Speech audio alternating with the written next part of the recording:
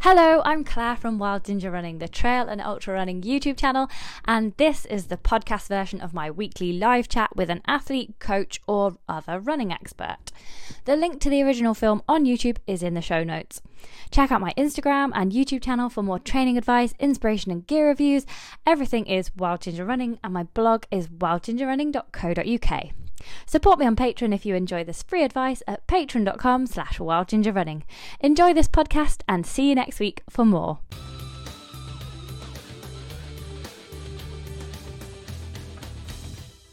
Hello everybody, good evening. It's Wednesday night at 6:30pm and I'm Claire Maxted from Wild Ginger Running, and I am delighted tonight to be here with an unknown athlete. This lad has no sponsors, he's self-funded, and he has just cracked a 32-year-old FKT record by Mike Hartley on the Southern Upland Way, which is 214 miles coast to coast in the Southern Uplands of Scotland. He did that in October. It is none other than Jack Scott. Hello Jack, how are you doing? I'm great, Claire, thanks. Yeah, I'm cool. Cool. Well, I'm just going to give you a little sense of all the people watching. So we've got quite a few people tuning in live tonight. Cool. Flo Maskell, give a shout out to her. We've got John Airy, we've got Peter Krauthofer and Chloe Mason, just to name a few. If you want me to do a shout out during the course of the programme, then just type your message in the chat, and if you've got any more questions for Jack, then he is here ready for all our questions tonight. But first of all, Jack, I want to say congratulations, amazing record. Thank you. And I've read at the bottom of the news article that you only started running 3 years ago. So you're 26 years old, you started when you were 23. Just give us a little insight into, like, were you sporty before? How did you get into the whole running thing? Yeah, how did it work? Yeah, I'd always played football from when I was in school and when I was a young lad, and then that sort of petered out a little bit. And I remember I was working away in Wales. And I was working with someone that I wasn't really, so at night time, go out for a drink or something. And in my spare time, I just started running, and it sort of spiraled out of control from there. I managed to move through the distances relatively quick. I would move fast over, say, like a half marathon, and then did my first marathon within 3 months. And then within 5 months, I'd done like a 45, and then I thought, the man just starts running, the 100-mile point and then beyond. So yeah, it was all about the distance really, and the time, just kind of cover the distance, let's say 100 miles, and then I suppose it changes to how fast can you do 100 miles, and then obviously so on and so forth. But yeah, move relatively fast. I got injuries, like as you can expect, which I had to deal with, because your body has to get used to the difference between running around a football pitch or running across mountains or whatever. But yeah, sort of a quick transition into running, road running at the start, and then within 6 months it was totally trail running. Oh, that's really interesting. So you were obviously very fit before you started with your playing of your football. But that's a lot of short, sharp, intense work, isn't it? I think sometimes you're more prone to get injuries as a footballer than anything else because of the short, sharp movements and bashing into each other. But yeah, so was the transition easy then for the running, like to go from that short, sharp, intense runs to then running kind of slower and longer? Yeah, I suppose it was.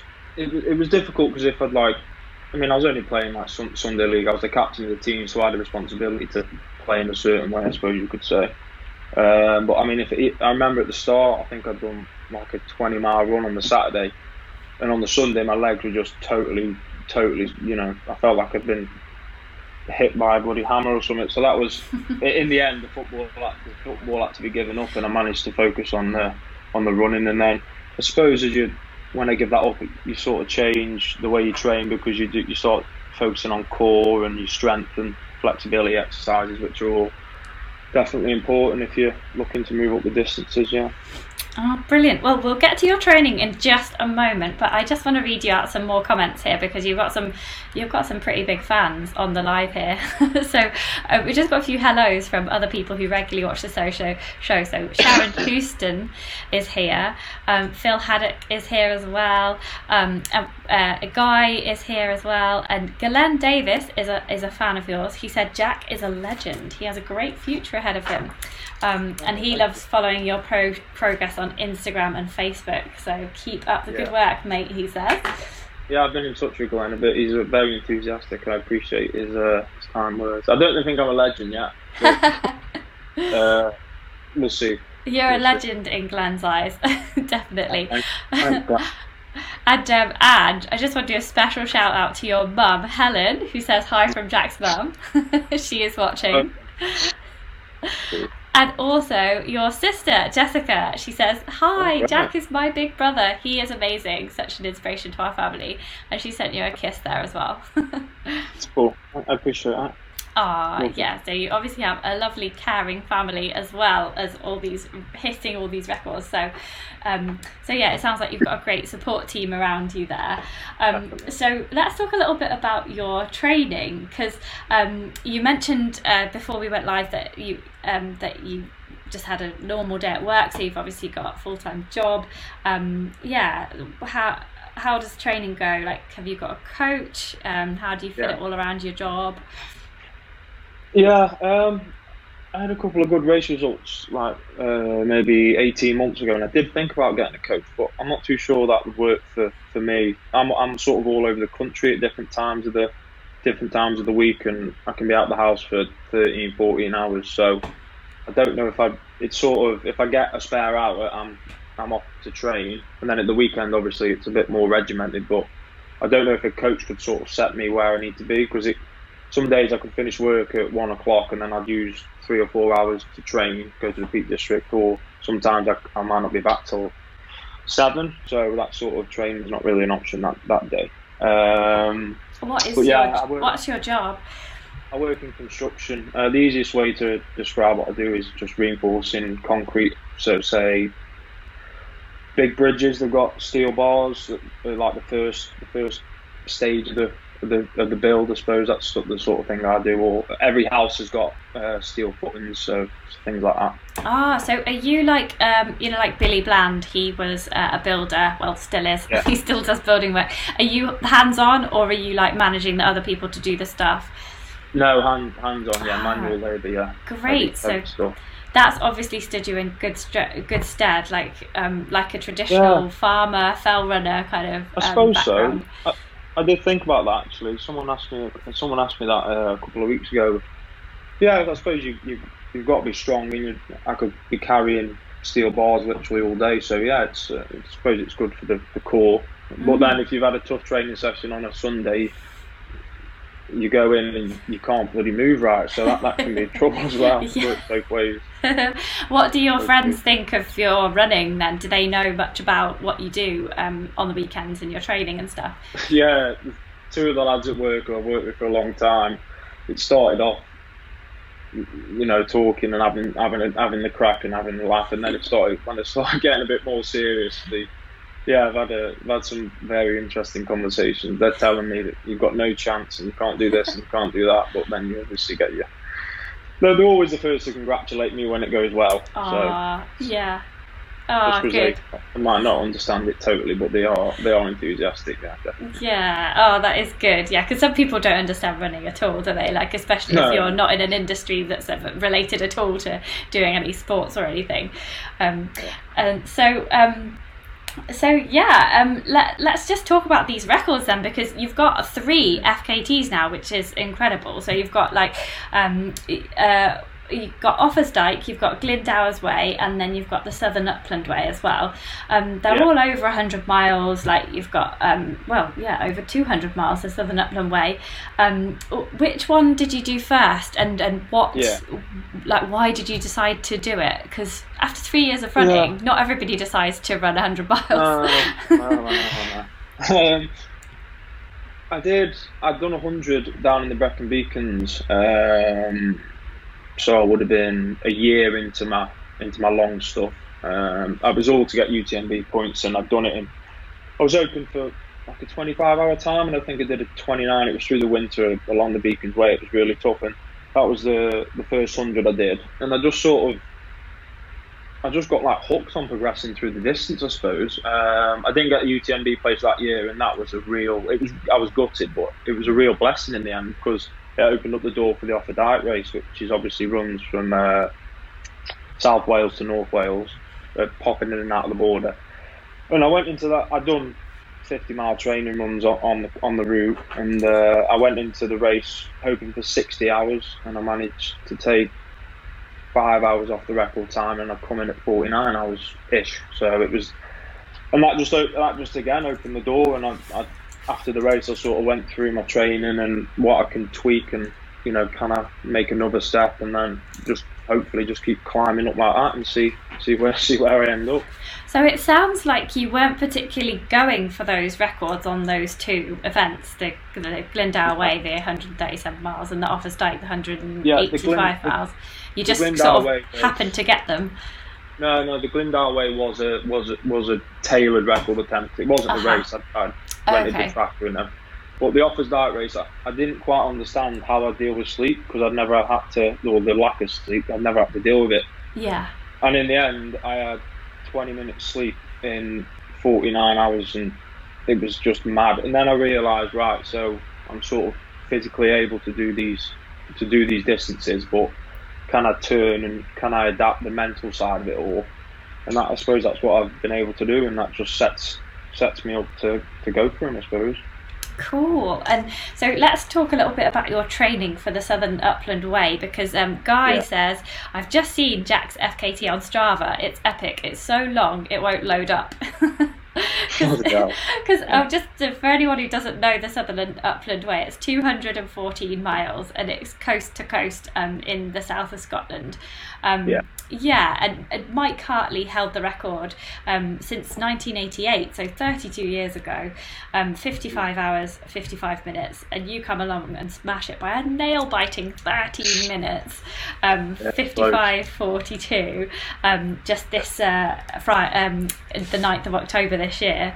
So just tell us a bit about your training for that, and you wanted to talk about the time management and all the logistics and things. Fill us in. Yeah, definitely. Well, I'd finished the Glendale Way, and the thing that opened it up, the Southern Way up to me, was how fast I recovered. Within 3 or 4 days, 4 or 5 days, I was running again, and I was doing I do a set course regime, and I was planking, and my planking times hadn't changed from the week before, and I was just like, well, what's going on here? And my reps and stuff, everything was the same. My body was good. So obviously the mind starts ticking again, and I thought, can I get one more attempt in this year? Can I go for 200 miles? And then started Googling and searching things.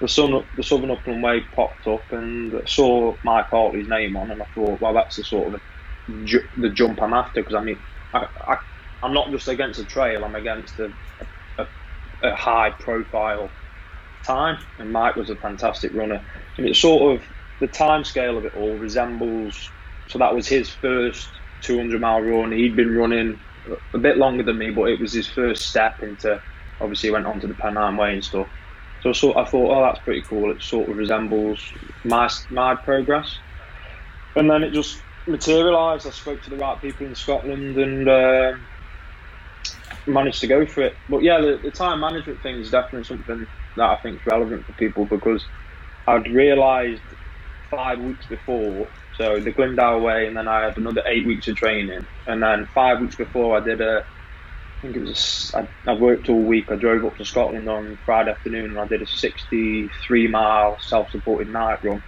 which was tough. But I realised then I was in the best shape I've ever been in, and I thought anything I do now running wise is probably going to jeopardise where I'm at, so I had to be patient for those 5 weeks, and it was really, really difficult. I did a little bit of speed work, but the mileage really dropped, and just like when you go into these massive runs, or you create a training plan, you've got your taper, which for me this was 5 weeks, which is massive. You've then got the actual dealing with the time whilst you're in the event in the 55 hours, And then we're now 5 weeks after, so I'm now starting to train again. It's just, if you're patient with yourself and be realistic with yourself, if I hadn't realised I was in the best shape for 5 weeks ago, I could have got to 3 weeks to go and got injured or jeopardised something. So I'm glad that I was mature enough and realistic enough to realise where I'm at, and then everything from there was just relax and just wait for the time, I suppose. Yeah, so it sounds like at 26 you've got quite a wise head on those shoulders, and it sounds like you've read up and you know a lot about kind of training for sports. Like you've pretty much taught yourself. I've said before. So if I'm on a Friday night and I'm doing like a 5K around the track, I'm so interested in the way the body moves and the way you have to get your footfall on a 5K, and the way your heart rate is, stuff like that.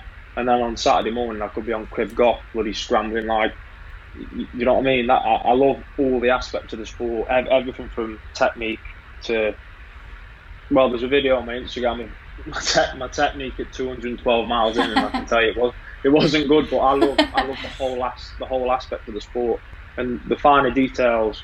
So if I'm trying to nail a fast 10K and I'm getting my posture right and flexibility and breathing, that also sets me up if I'm doing a 200-mile run, I suppose. Oh, fantastic! I love the whole. I've literally sat here and watched videos of Kipchoge run, and that is just way off what I do. You know, not just the time, but I'm on about, I'm a 200-mile runner, and he's doing the marathon. But I'm just fascinated in the way the human body moves, I suppose. Yeah. Definitely. So kind of bringing both of those aspects together, not just I'm going to have fun in the mountains, but like the performance in the mountains. Yeah, I'd say so. And you can always tell if I'm working and I'm moving well, doing a 5K, 10K, and then I go up the Roaches, which is where I train, and it's really technical terrain and it's skippy and you have to be on your toes.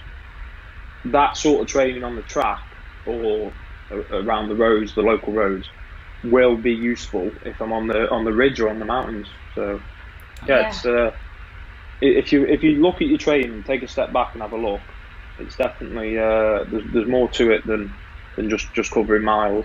I've only ever done 100-mile training week. Yeah. What do you average out at then, mileage wise, when you're training for the big things? Yeah, I'm not too sure really. I mean, 65, something like that. But I'll train specific, so I'll train in the week here, and then Saturday morning I'll be snowed and doing 4 reps, and then Sunday I'll be doing. I'll probably be doing some speed work. So it's a sort of nothing miles in between that, where people, I think, pick up injuries and it's unnecessary miles that can jeopardise your performance. But if you train specific and plan weeks ahead, you can definitely make the most out of limited mileage. Because realistically, I can't be doing 100 miles.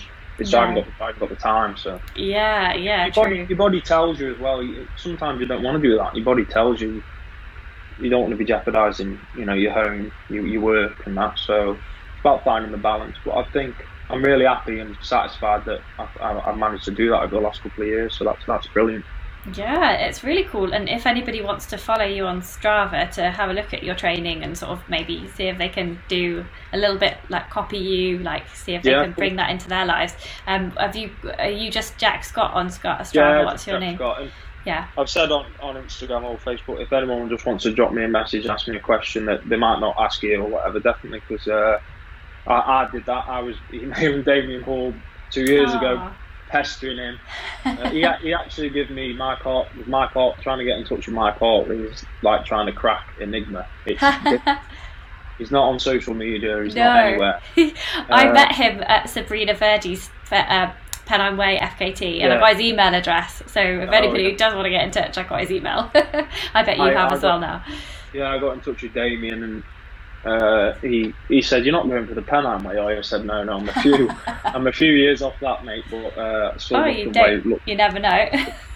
yeah, it looks good for me. And then we got in touch, and Damien and I also supported John Kelly on his Grand Round, the first 2 legs of the Paddy, so that was great to see how elite pro athlete deals with the things. I mean, obviously it was early on, but just transitioning out of checkpoints and the way he built a a schedule as well. I was on Damien Hull's schedule for the Pennine Way, but it was too soon after one of my long runs, so I couldn't. I was with him for the last 10k, but I was not further up. So that was interacting with people, and they've always answered questions for me. So if I can help anyone, I'm more than willing to do that. Yeah, oh, that's awesome. Yeah, thanks for that. Yeah, anyone getting in touch. I think your Instagram is it Trail Jack or Jack Trail? Yeah, Trail slightly Jack. Different. Yeah. Trail Jack. Okay, cool. And we have got quite a few questions just popping up here on the live. So we've talked a little bit about your training. Let's talk a little bit now. This question from Peter Krauhofer, who says, "What about eating and drinking during long runs? What do you take?" Yeah, I've definitely learned the hard way. Going back to that Glendower Way. I mean, I thought I'd gone through everything with a fine-tooth comb, and then I left at midday and I had a little pack on, and I wasn't seeing my road support for, 4 hours. I was just going to settle into the run longer than that, 5-6 hours. And I just realised that I hadn't packed enough food in my thing, and I was like, I'd stashed some water which got moved. Oh, it was an absolute nightmare. So, yeah, I overlooked that, and it was the first 10 hours it was that. But anyway, real food works for me. So if Southern Upland Way, every time I came into my road support, which was averaging every 20 miles, I suppose, at the start, pasta, mackerel, which I eat every day, rice, mackerel, fruit. I tend to stay away from the gels. I think they have more of a negative effect, especially on a run that long. Your heart rate's not getting that high, you're not really burning calories as fast as you think, especially in the first 36 hours. So real food works for me, and things you can eat on the move. High calorie sandwich, and it's nice to have quite sweet and spicy things as well, I've found, for me. Or like what, Bombay mix, or like a bit of curry? That's a bit too dry. God, no, just like a sandwich with a nice spicy sauce on, or a wrap with a nice spicy sauce. Just things like that, just things that attack the senses and sort of wake you up a bit, I suppose. Yeah, a bit of piquancy, a little bit of an edge to stuff, Okay, and do you have any powders that you put in your drinks so that you can take on more carbs and electrolytes in your drinks, or is it just water? No, I do take electrolytes, a stronger electrolyte. I worked with Precision Hydration before. I had a sweat test and worked out what works for me. And if I was coming into a checkpoint, I'd always take a 750ml bottle with electrolytes in. I also think later on in the run, when in the Southern Upland Way, when I was getting tired, I don't know if there's something in it. I need to read up on it. I'm meaning to. It sort of helps with my concentration as well. I don't know if it's the salts, but my decision making was good after I'd had these, and then 3 or 4 hours later, I might not really know where I am, but I just felt maybe something in the mix that I was having helped with decision making. So I'm happy, and it's easy to drink as well. So definitely, it's important, electrolytes, concentration. Yeah, definitely.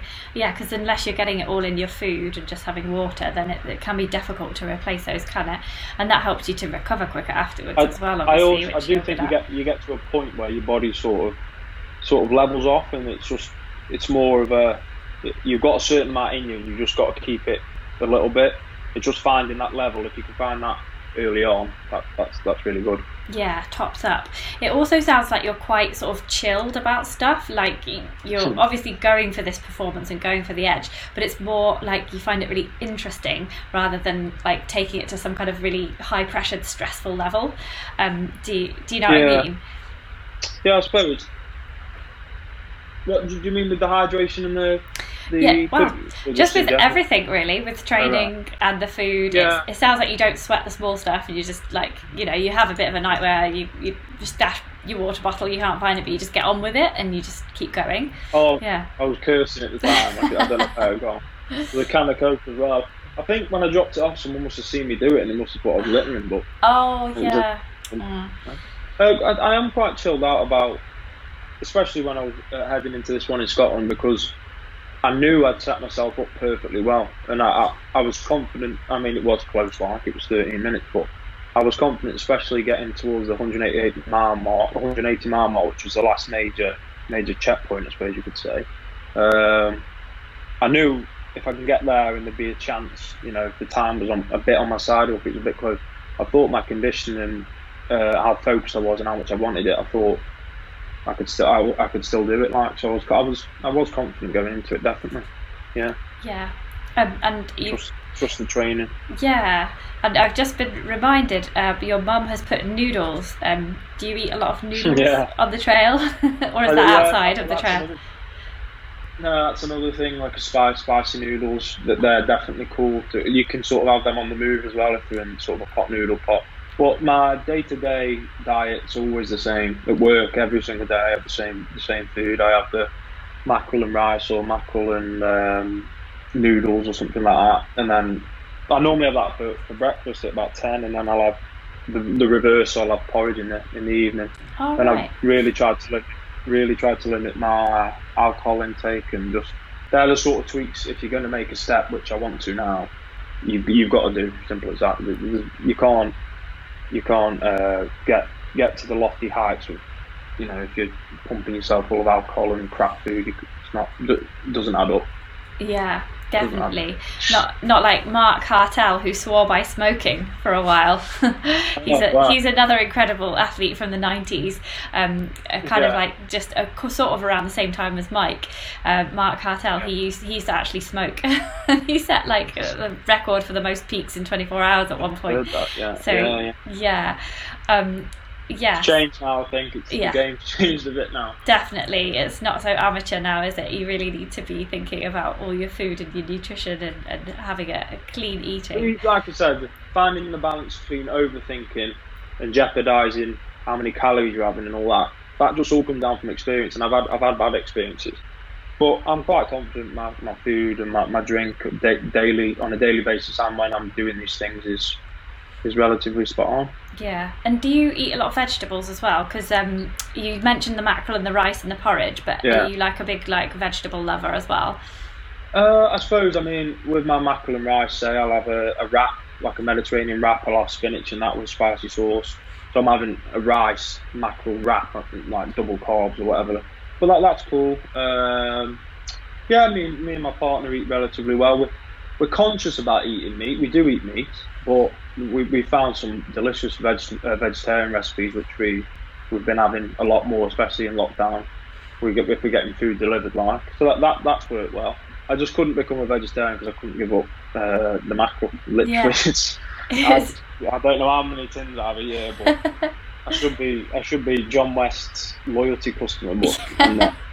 Yeah. Do you like all the different flavours of one? Because my husband really likes mackerel as well, and he gets like the curry flavoured one, the little Thai flavoured one, the tomato flavoured one. I could always tell when he's had a can, because he's like, oh, hello, and I'm like, oh god, you smell a fish. A can, like it's a can of beer, no, it's a can of mackerel, mate. Right, well, that's good. The hot chili one, I like spicy food, but my god, that's sent me.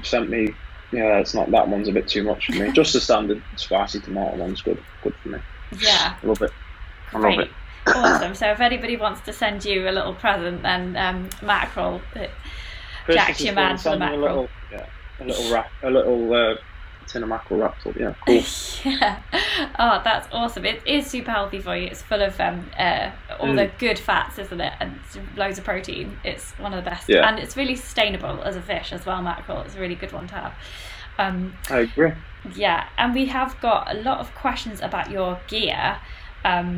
Coming up. So we've got 2 questions about gear. One's about footwear and one's about lots of different runs. Okay, we'll ask Glenn Davies questions first. Glenn Davies says, Jack, what is your footwear of choice for these distances? Yeah. When I went up to Scotland, I had 4 pairs of Hoka 1-1s, different makes, different versions of the shoe, sorry. Speed Goats, I had 2 of them. One was a Gore-Tex, but I'll come to that in a minute. One was the Hoka Torrent 2, which personally, from what I've tried, is the best all-round shoe. If I'm leaving the woods like I was earlier on and hitting the road, I manage like a sprint finish. It works so well in both terrains, which is great. And I also wear them if I'm up at the grass track. The Torrents are superb. And then you've got the more expensive one. I think it's the Mafta 2. They brought out a Mafta 3 now, but the Mafta 2 works really well. One thing I will say on the Gore-Tex shoes, I've had emails because I attempted the Spine race last January, and I managed to drop out. It was my own decision. But people say, can you get waterproof shoes and this and that, and the Southern Upland Way is really, really boggy and really wet. You can't get waterproof shoes when you're on that terrain. It's impossible to do. Goes in over the top, doesn't it? You're out there for that long. It's just you can't get a shoe that's going to last. Even if you're changing every 50 kilometres, the Gore-Tex for me doesn't work, and it holds water more. I think if you're on like a fast fell race, maybe a 20-mile fell race, 25-mile fell race, that's fine. If you've got a Gore-Tex and it's really bad weather. But for me, just give up on it. Get a good sock, because you won't get a waterproof shoe for that long. No chance. Yeah. I always say to people, if they want any level of waterproofing, they should go for a waterproof sock with the normal breathable shoe. But yeah, even that, sometimes you just get wet feet and dry again. The Pennines or in Snowdonia, if it's wet, you can't keep your feet dry. A good quality sock, you're better having many pairs of changing your socks than jeopardising your footwear. I think you can't get a waterproof shoe. But if anyone knows anyone who's got them, let me know. They're dead good, and I'll see if I can try them out. The only time that I use waterproof shoes is doing filming work, because if you're like standing around in long grass, that's when they come in really useful, but I never use them to actually run in. Moving in it as well that much, and you're on the bogs, or you're on the flagstones of the Pennine Way, and then you'll drop off. You can't keep your feet dry. It's not possible. Yeah, you just end up getting trench foot. We've got Carl Southgate gives you a big thumbs up for the Hoka. He's obviously a fan as well. Glenn Davies, who originally asked the question, said he's got the Speedgoat 4s, and he's going to check out those others as well. And then Guy says, what kit do you use? Do you tend to go for one brand or lots of different brands?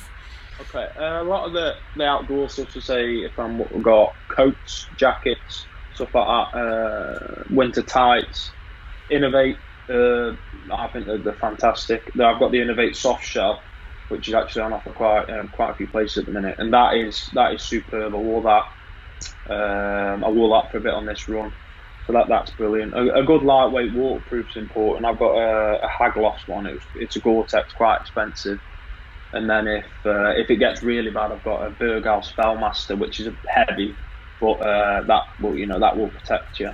Definitely shop around for outdoor stuff, especially if you're going for something in the winter. But just trust your equipment. Montaigne's good as well. But obviously you've got to try it out. You've got to put yourself in an uncomfortable situation, and you find out then if your gear's good or bad. And I've been through that. I worked my way up buying head torches. I tried to get the £50 one, the £100. I've got the Petzl Neo Plus. I didn't want to buy it really because it's the most expensive, but it is fantastic. It is fantastic. It's never let me down, and you really do. You do pay the money, but you do get a good product. So that's what I found. Do you like the reactive lighting side of it, or do you just stick it on manual? I stick it on manual. I do. The reactive light's good if you're map reading, because it adjusts as you say where my hand is, where the map is. But it is a good feature. And if you look at someone else, obviously it drops down. It is a good feature. It's not over techy, I don't think, that head torch isn't. I think for what it is, it's relatively straightforward, and you can get the Bluetooth app. I think it's a really, really good head torch. Reliable. Yeah. The batteries are expensive, right? But they are. When you're in the middle of the Pennines and it's about to die, you want the battery. You don't care how much it costs. You want to be safe. Yeah, definitely. And you want that 750 lumens, so you can see your way and everything. And so you've obviously done a lot of FKTs. I just wanted to ask you a little bit about the support that you get from the people around you and the logistics of who's going to be doing what where. Because when I was chatting to Mike on Sabrina's attempt, he was saying to me that they used to have a person on a landline who was like the coordinator of everyone, and then every time pacers came in, they would ring the person on the landline and they would update them on the person's progress. So obviously these days we have trackers, phones, everything. How does it work for you with the logistics side of things? Does it take you a long time to sort it all out, and who comes to support you? That's pretty crazy, that about Mike. I mean, I spoke to Mike, I was asking a few questions about the Southern Upland Way, and he did it. I mean, it wasn't as well signposted back then. He did do it in July, so he had more light than me. But he just went up with two of his mates. I think one would run, another one would drive, and then they just keep swapping. So his support runners had done 120 miles each or something stupid like that. Wow. He said at the end, he was like, all three of them were like just like zombies at the end in the little coastal town. Driving home, he learned his lessons from that. For me, so after the Glendale Way, I recovered and the mind starts running. I spoke to a friend who I met at the Off the Dyke race, the only Scottish runner I knew. I asked him about the route, and he put me in touch with another chap, who then put me in touch with Wayne Drinkwater, who runs GB Ultras, because he runs a route along he runs a race along the route. I think it's called Race Across Great Britain. Okay. Along the whole route, and obviously he's not had much to do, I suppose you could say, because all of his events are shut down. So I mentioned it to him. He's a very enthusiastic chap. We were speaking on. We had a phone call straight away, and we were speaking online, and we met for a coffee. And he showed me his maps, his original maps, and we got talking. He supplied my tracker, GB race tracker, so that was very kind of him. And I suppose he was the sort of, once I met him, that was it. I knew I was going for it. That was the final thing. So then I spoke to a local chap in the town where I live, Glenn Davis, not the one you're speaking to. Oh, another one. I normally train with his son Hugh. Me and Hugh have done loads of runs together locally, and he's a similar age to me. And Glenn's a bit of an old legend. He's 65, I think. He just knows the sport, and he's so passionate about the sport. And he got back to me and said he'd do 36 hours of road support. And then another friend that I met at the Brecon Beacons race I mentioned earlier, he won the race, Tim Wiggins. He did the first 24 hours. So the road support was sorted. And then I got, through Wayne, I got in touch with some more Scottish runners, and everyone was so enthusiastic, and managed to build a team. We had to be careful with COVID. We didn't want to break any guidelines or any rules.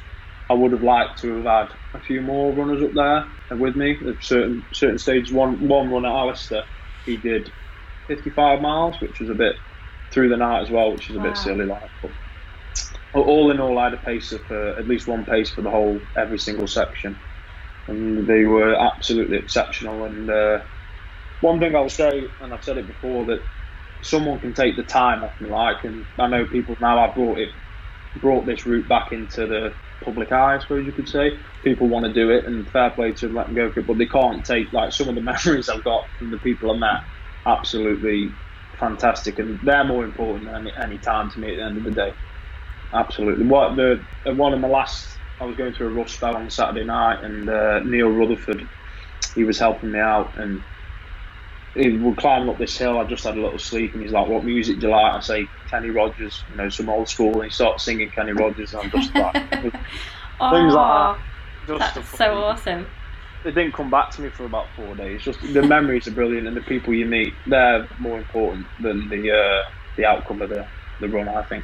Personally. Yeah. Do you write it down? Have you got a blog where you write down everything, like a bit of a diary, so people can kind of share with you those memories and you can remember them forever? No, I mean, we had a WhatsApp group which we've still got. We don't speak in it now, so they're sort of vital as well, because they're an easier way to communicate.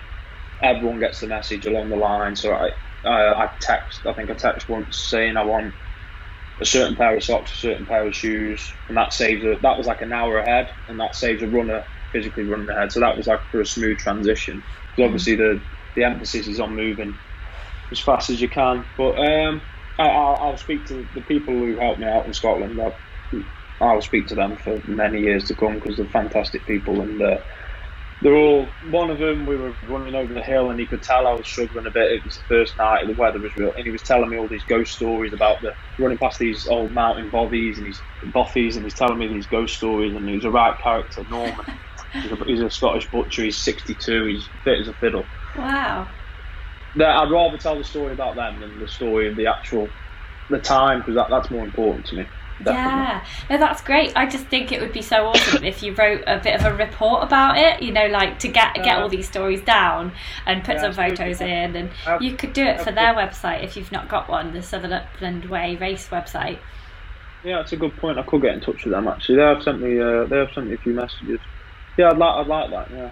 Yeah, it'd just be really awesome because we can chat for a little bit now, but if people want a bit more of an in-depth report, then it's just really nice for all your fans to read a bit more about it. It's like I said, I mean, I don't know if anyone had really taken a serious attempt at it, because in the race you're not tailored to break the record. I don't think anyone on the record would get anywhere near the race. Yeah, the finish funnel wouldn't be set up in time. Yeah, well, it's not, the race isn't tailored, so I forgot what I was going to say now. But anyway, the route, it needs more attention. The Southern Upland Way is it should be as popular as the Pennine Way, in my opinion. It's coast to coast. It's absolutely fantastic. So definitely take a look at it and go for a walk, especially on the west side in the forest. Absolutely fantastic. Beautiful. Yeah, it does sound. What's it like underfoot as a trail? Is it like the West Island Way, like a runway, or is it more boggy? No, nothing? It's really not well trodden at all. And one of the problems we identified with Wayne when I was having a coffee at the start of the process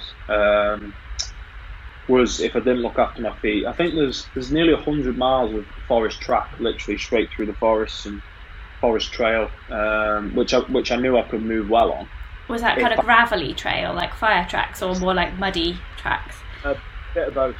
But I knew if I looked after my feet, I knew I had the legs to get close to the record, and it was all about, on the tough climbs over the tough moorland, just setting myself up for when I hit the road or when I hit the trail that was really runnable. That's when I can move, and luckily we managed to do that. But it's signposted relatively well in the east, but in the west it's pretty difficult. It's beautiful. It runs by the locks and through the forests, and it's fantastic. That sounds great. And where do you start from? Which side, east or west? West. I started same as Mark. Started near Stranraer. That's the closest train station. Transport links in the west again are really difficult, and that was a problem for my road support. I mean, they were doing 2 or 3 hour drives and then coming back to me, and it's not like the Pennine Way you can follow it sort of down linear. It's all over the place. That was difficult, but they were superb, and they set me up to succeed, so they should take a lot of credit, definitely. Yeah, having supported Sabrina for 3 days on hers, I definitely know how exciting it is as road support, like trying to get there before the runner and then set up everything.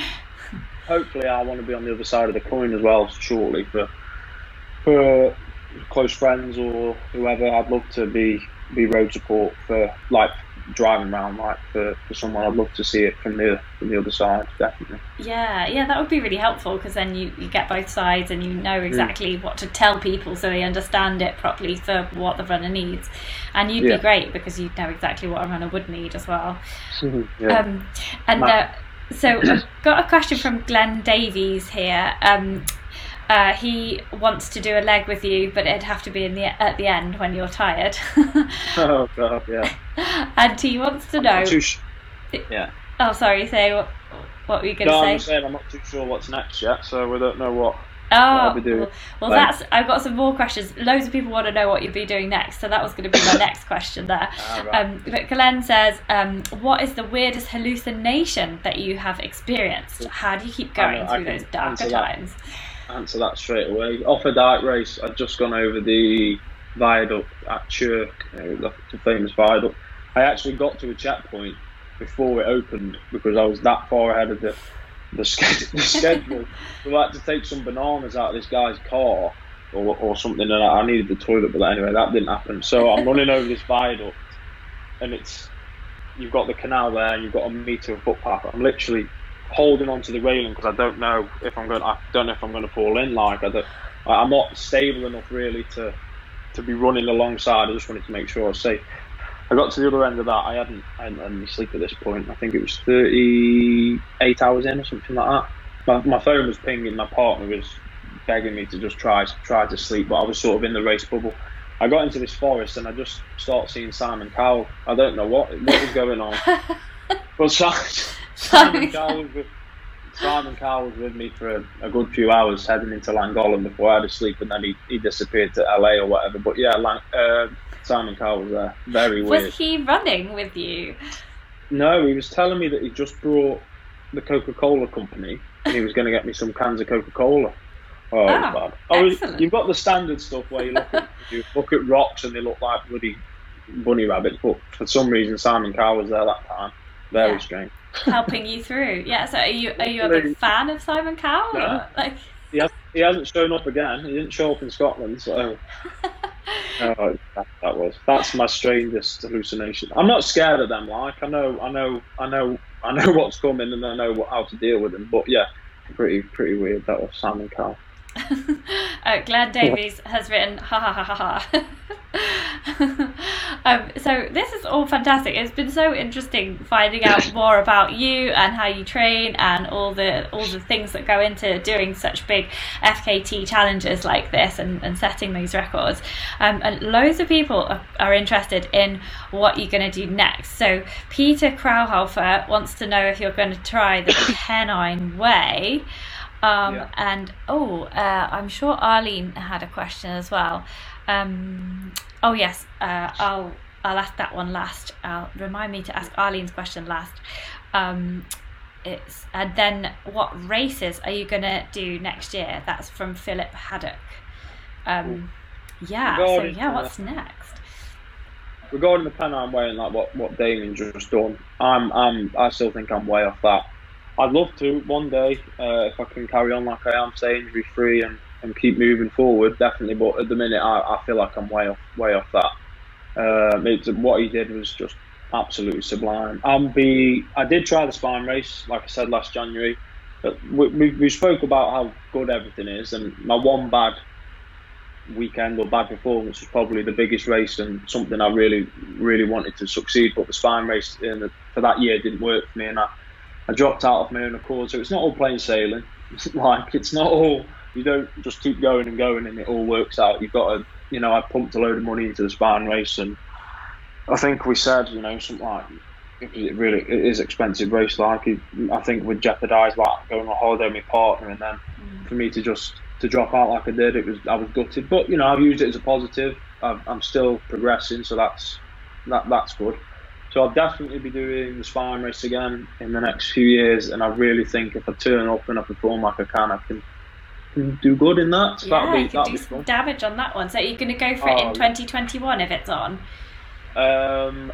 I'm in the process of doing the Challenger because I feel like it's just a bit too soon after the Southern Upland Way. 200 plus runs in the space of 3 months. I don't need to rush it.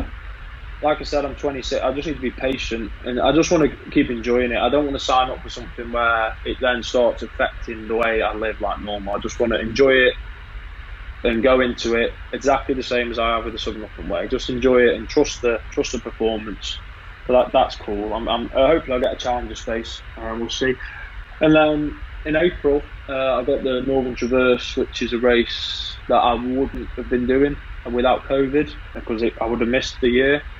190 miles, isn't it, coast to coast? I really think I can do well in that. I've seen the record time, and again, if I can stay concentrated, I really think I can do well. So that Ian Keith's racing as well next year. So lovely. He loves the long ones. Beside him, and if I can be anywhere near his sort of performance, that would definitely be fantastic for me. And then I got UTMB in August. Again, a race probably wouldn't suit me because you're not sort of dealing with the sleep, I suppose, if you know what I mean. You're not going over 30 hours. But I'll definitely tweak my training before that and more speed work. and I'm looking forward to that sort of challenge. And there might be an FKT or a race in between the two next year, all being well with the restrictions and stuff like that. So yeah, I heard on the grapevine that you might be thinking of a double Bob Graham at some point. I didn't know. A double Paddy. A double Paddy. Oh, okay. Oh, it says in the news article a double Bob Graham, I think. Oh, maybe I've got it wrong. It just says one of the double rounds. So sorry, I just assumed Bob Graham there. My bad. North Wales is the area where I drive to and I train, and I know the route really well. I was going to be doing a winter paddy with my friend Hugh in 6 weeks, but that's now been knocked back because he can't come back. And I don't want to do it as an attempt. I just want to do it with a mate and just have a nice long weekend. So that's been knocked back. But the double paddy is something that I've thought about for a long time, and I know I need to get one out of the way, and I know how difficult one is. I'm just saying that if I can get my training right, I really think I can go after Nicky's time, I suppose, and that I know just an experience in the mountains that would be absolutely fantastic for me. So definitely something that I'd like to do soon. That would be really cool. And do you do any cycling as well? Like, does the Grand Round interest you? No, the Grand Round, no, that's too logistically. Yeah. Not for me. John Kelly is safe.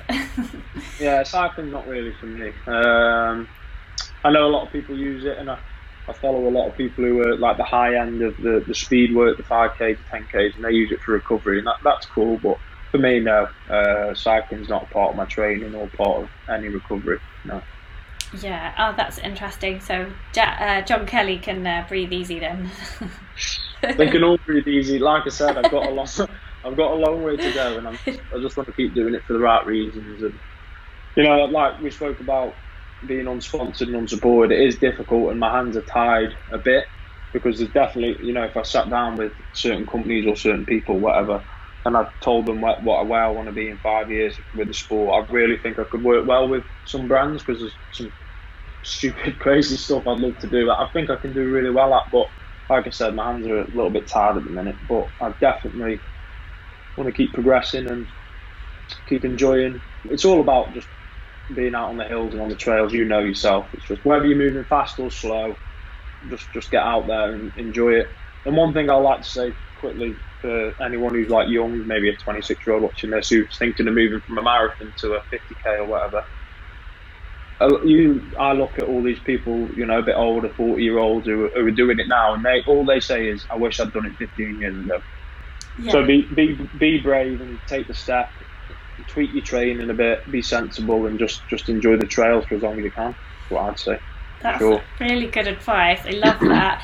And Arlene wants to know. I know you've covered this a little bit, but she says, have you been offered any sponsorships?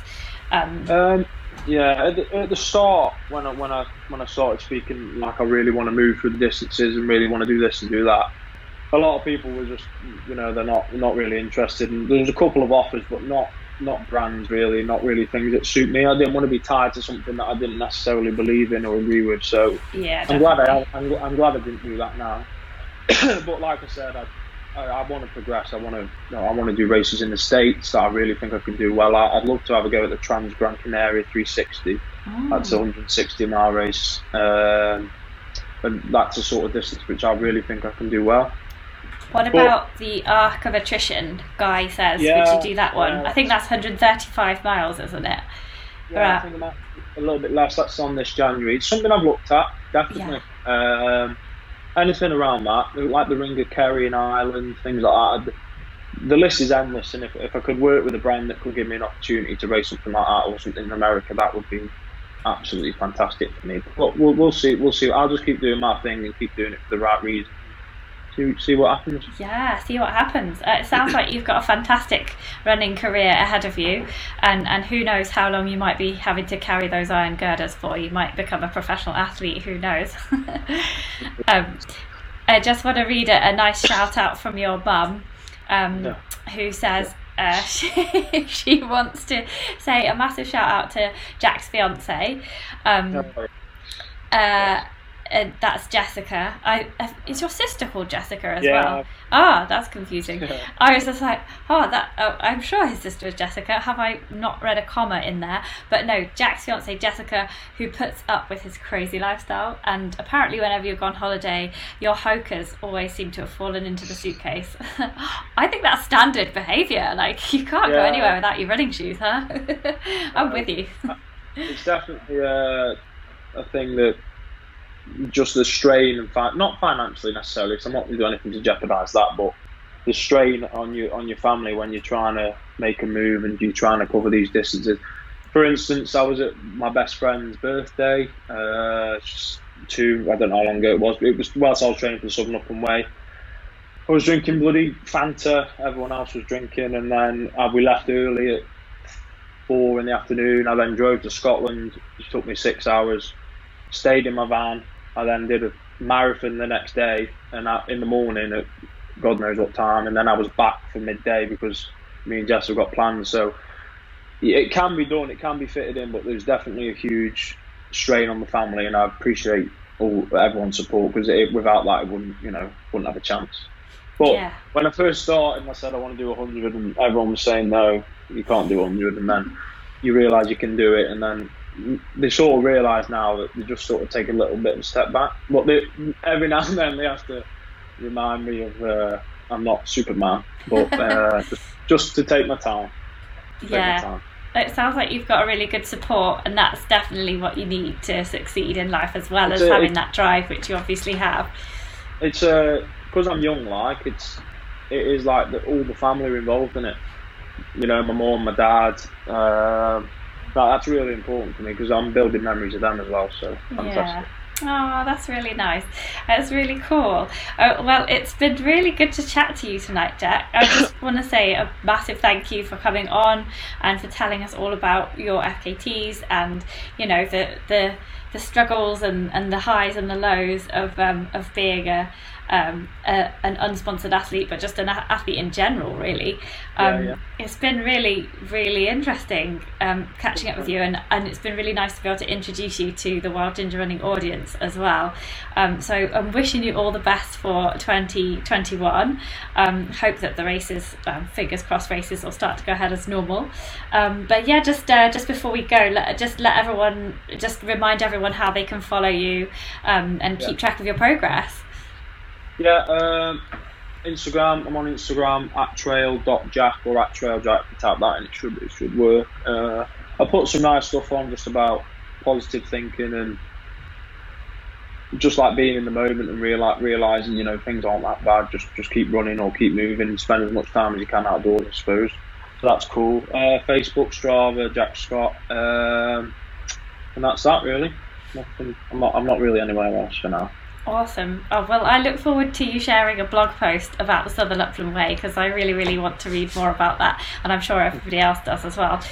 Like, for example, Abby Norman says, such a lovely guy. High five. Great interview. Thank you. And Glenn Davis says, great interview, guys. And like one of those smileys with the sunglasses on, and a big thumbs up there. So, yeah, thanks to everybody for watching and tuning in. It's been great spending this time with you, Jack, and hopefully we'll meet you in real life someday too. Yeah, well, I'm sure we'll pass across again, hopefully. Yeah, awesome. Okay, well, thank you so much, and we'll see you on the trails. Cool, thank you. See you later.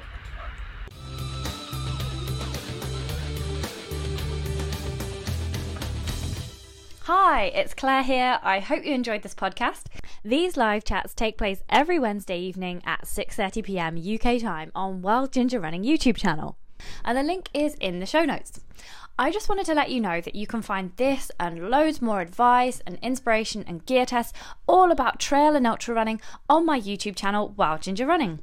There are training tips, advice from elite athletes, top coaches, nutritious recipes, key exercises, injury prevention information, and tons of trail kit reviewed, from running packs to poles, waterproofs to head torches, GPS watches, and shoes, and did I mention shoes?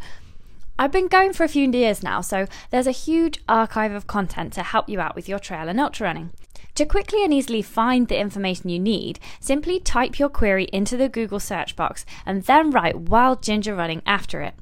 Then Google will show you whatever blog posts or films I have on that topic. Give it a try. And if you appreciate listening and all the information I share on YouTube, you're also very welcome to support me on Patreon, which gets you some additional excellent perks and the chance to win some awesome prizes. For as little as the price of a cup of coffee every month, patrons get discounts, extra films, access to the exclusive Facebook and Strava groups, the chance to ask questions to every live chat guest, plus automatic entry into my monthly competition to win £400 worth of trail and ultra running gear. There are only about 150 patrons, so the odds on a win are way better than the lottery. Interested? Find me at patreon.com/wildgingerrunning. Thanks for listening, guys. Have fun, enjoy your run, and I'll see you on the trails.